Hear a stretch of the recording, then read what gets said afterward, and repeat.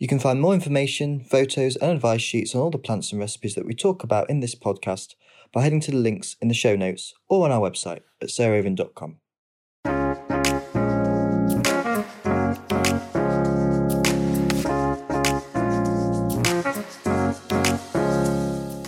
Welcome to Grow, Cook, Eat, Arrange, the podcast of me, Sarah Raven, and my great mate Arthur Parkinson. Now, we're doing a rare thing today, which is we're actually going to have a three-way conversation, which Arthur and I agreed we wouldn't do again because we found three-way was quite difficult when we're remote with COVID because we kept interrupting each other. But today, we are in our nursery in Lincolnshire, and it's just so incredibly exciting to be here, particularly because I really wanted to chat to David Robinson, who runs Rookery Farm, which is the nursery. And I wanted to chat to him about how he came to be a nurseryman, what he loves about being a nurseryman, the challenges, and kind of how we came to work together. And then also just challenges of working in a modern environment in terms of employment, but also in terms of sustainability.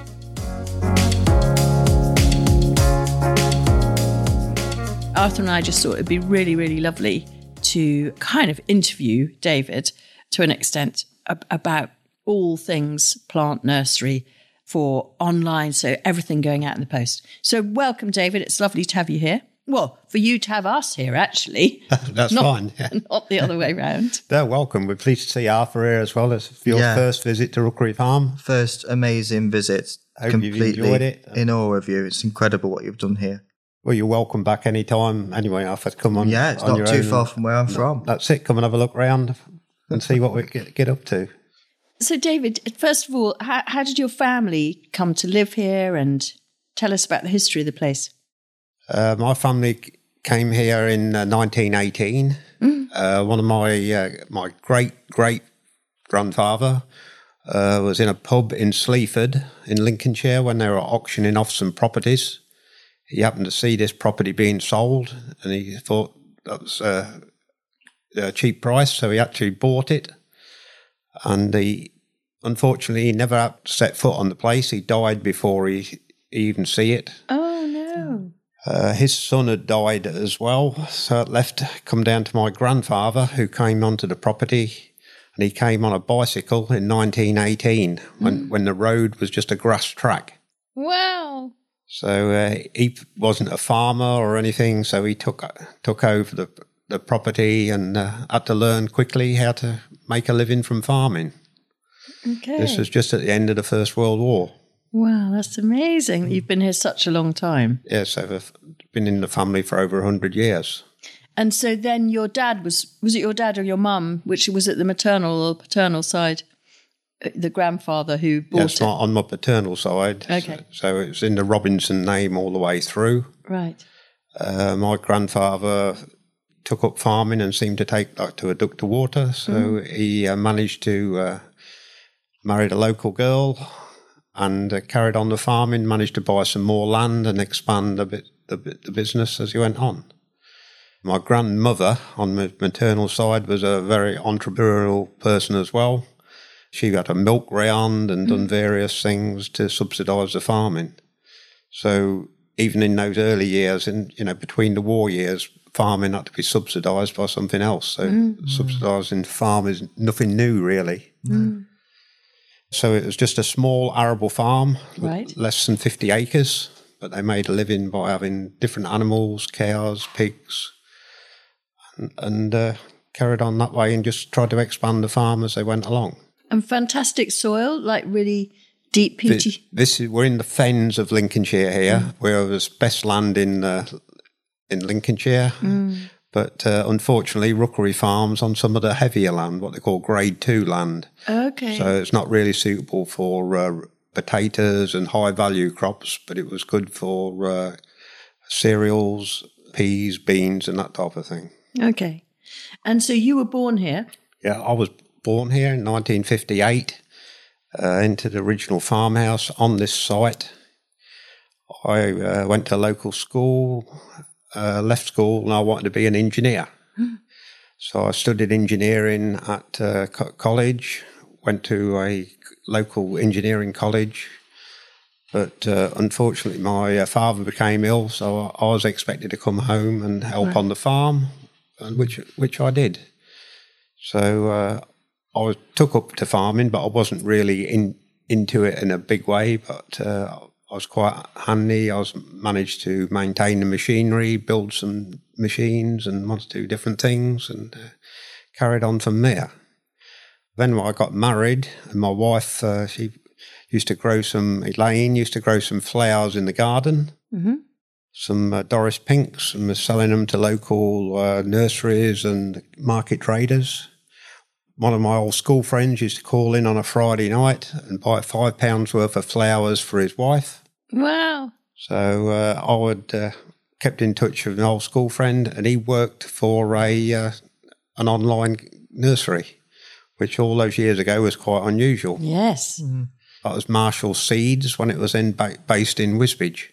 By then, my wife had got a few polytunnels in the glass house. So this friend inquired what we was going to put in the polytunnels over the winter.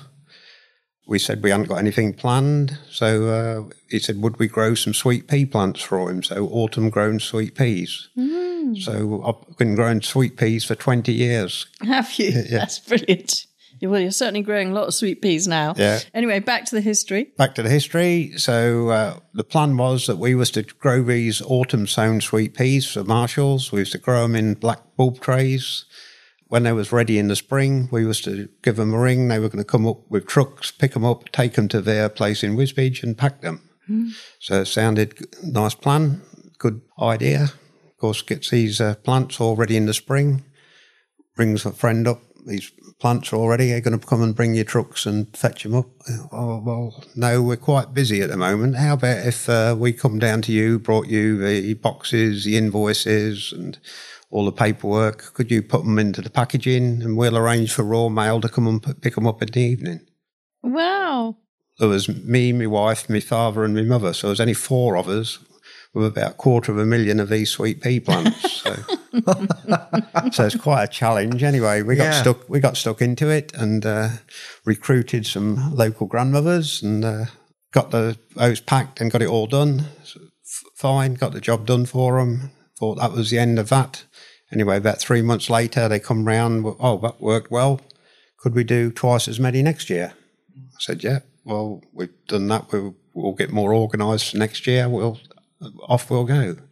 So that's what we did. We doubled it up the next year, and that's how we started in online gardening. Wow, that's fantastic. And then fast forward a bit. So then how did you and I start working together?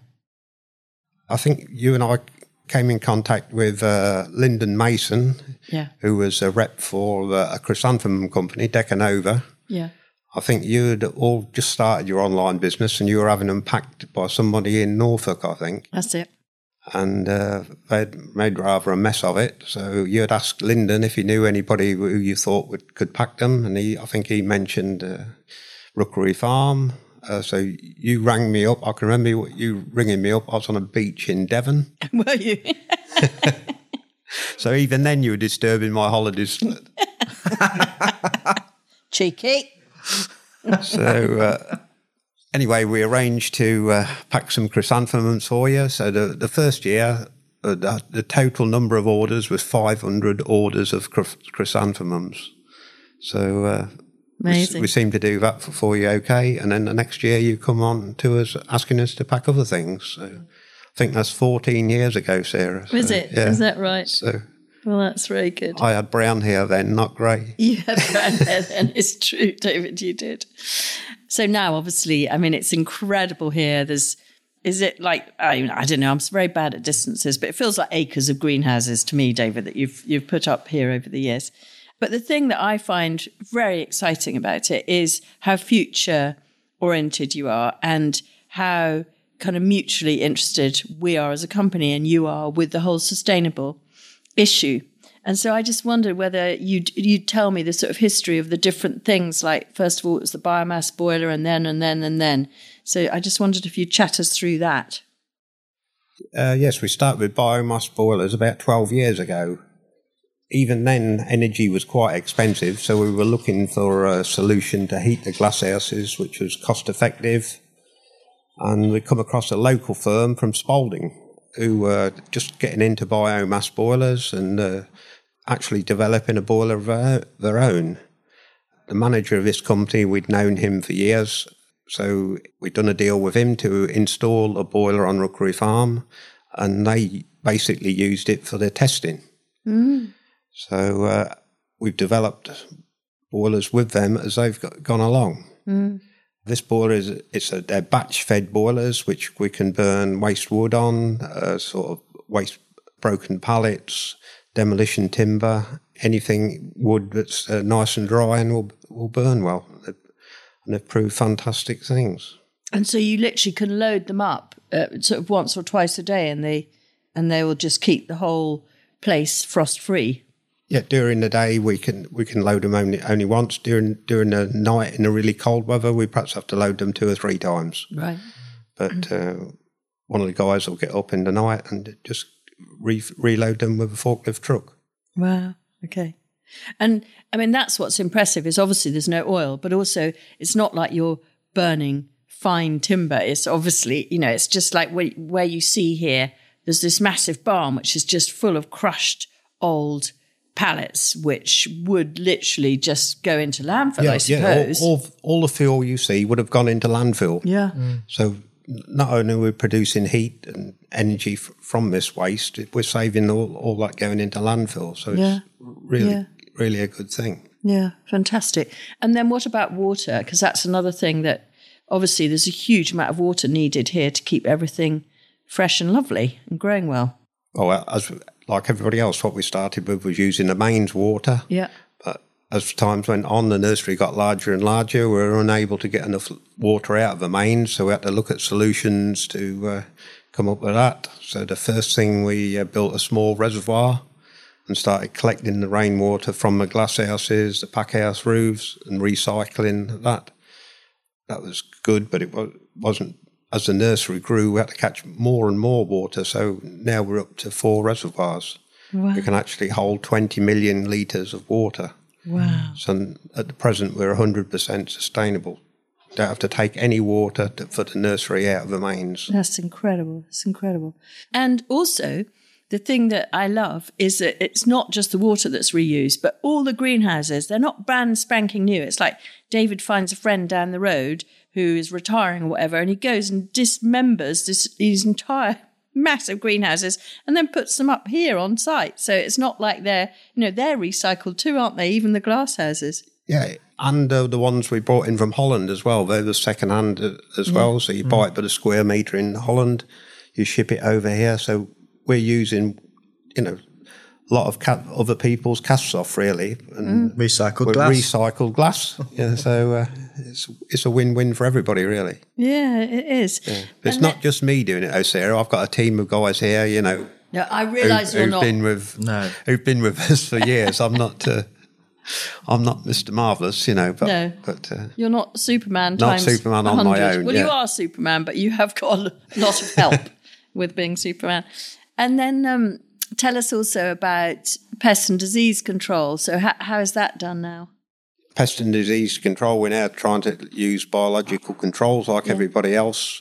The chemicals have been taken off the market, what we used, and we viewed that some of them were safe, but we're trying to do the best thing now, especially with the bees and the nicotinoids. We cut all that out altogether. And so everything's grown without the use of chemicals. And I mean, I remember once we had a problem maybe 10 or 12 years ago with some problem with sweet peas, and because we weren't using chemicals, we lost like most of the crop one year. I remember, but I would rather go that way than spray everything to within an inch of its life. I mean, that I think it's a much better, more future-oriented way of looking at it.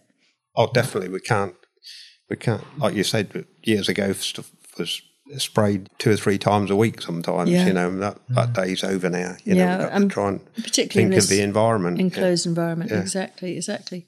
And so I suppose the other maybe final issue, or maybe not, to do with environmental subjects and sustainability is the great kind of question mark is about peat. And there's such active debate going on at the moment. So the RHS are quite, I think, in my view, quite rightly saying it's not to be used anymore. And they will completely ban it within the next 2 or 3 years. And you've been doing lots of work here, haven't you? I mean, I know all the cutting and plant potting on compost is now entirely peat-free, isn't it? Yeah, that's entirely peat-free. We're finding that quite easy to control. Where we're struggling with the peat-free is the small cuttings and the seedlings. So potting up a plant into a P9 in the peat-free compost is working quite well. It's different. It's not the same. The girls on the pot doing the potting don't like it. It's loose and fibrous. Doesn't hold the water as good. Doesn't hold the nutrients as good. But we can use it, and the plants, by a bit of change of husbandry, we can grow good plants in it. If you've walked around the nursery today, Sarah, and you'll see the quality of them is fantastic. Incredible. Yeah. And so then it's just the seed compost. But I know you explained to me earlier that we're moving towards even with that. We've definitely made a breakthrough, we think. Yeah. We have now got a material which we think we can use for the actual plug plants. Yeah. We just need to do some more trials on it, some posting trials, make sure it will not fall apart when we post it. Yeah. And then I guess finally in the packaging, so I mean obviously there's loads of plastic pots and stuff and plastic wrap, but all that you say is recyclable plastic.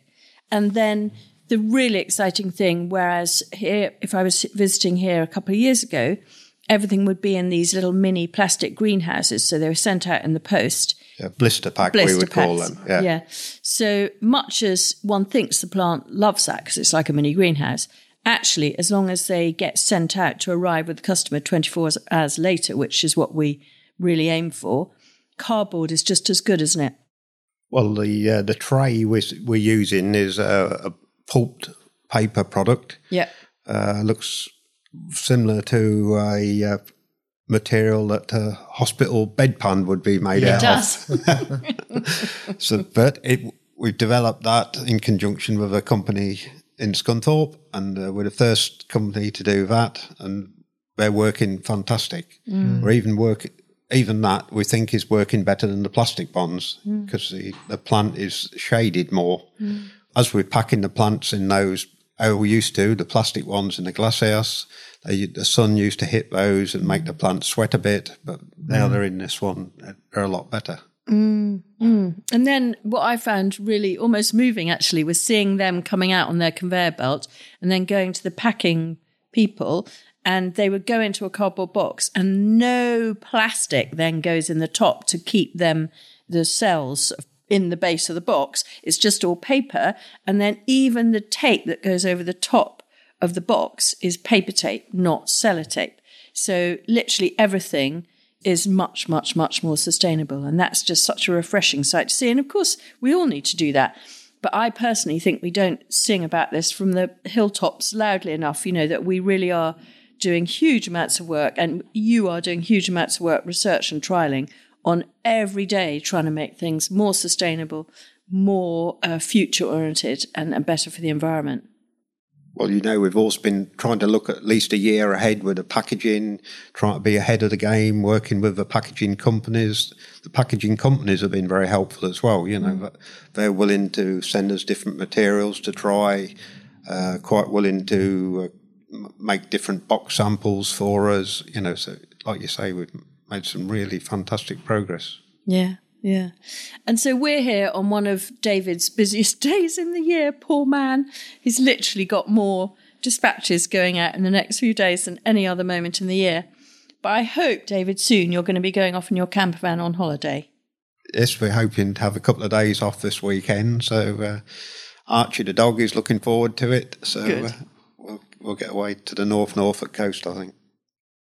Well, it's lovely to talk to you, and I hope that everyone's going to be as interested as I am in the whole sort of future thing. And Arthur, I know you wanted to ask David one question. Yeah, I love the fact, and this has answered the question, when I get the plants at home from here, when I order, there's a little barcode, and I now know how useful that barcode on the label is for you, because as your seedlings grow into ready for dispatch, you scan the tray that they're on, don't you? And you know exactly where in this nursery, as they're maturing, they are, because otherwise you'd lose things, wouldn't you? We'd never know where. So your seedlings, before they get to you, Arthur, they've probably had three moves into the glasshouse. Yes. From the sowing, they'd go into the propagation house. Yeah. When they've germinated from there, they're moved again to a glasshouse, and then finally, a few days before they go to you, they'd be moved on to a hardening area to just toughen them up a bit so that you can deal with them when you get them. And you've been modest, because I think all the engineering training you've had has had an amazing effect on this nursery, looking at all the incredible ways that you've saved a bit of time here and there. And it's been lovely just walking around with you, seeing it all. We've had to come up with some ideas to keep up with Sarah's growth. Yeah. My growth. It's grown like a sunflower, pinched out sunflower. Mm. We've done well together, Sarah, you agree? We have. Yeah. We've done very well together. No, it's absolutely the foundation stone of the whole business, and I'm deeply grateful to you, which I hope you know.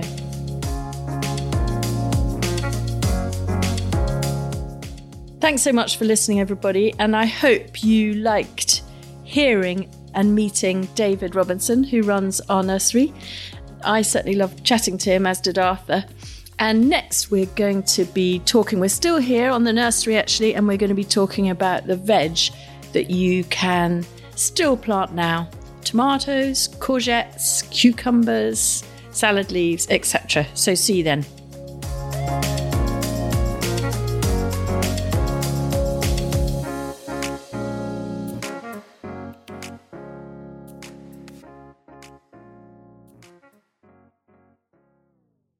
You can find more information, photos and advice sheets on all the plants and recipes that we talk about in this podcast by heading to the links in the show notes or on our website at sarahraven.com.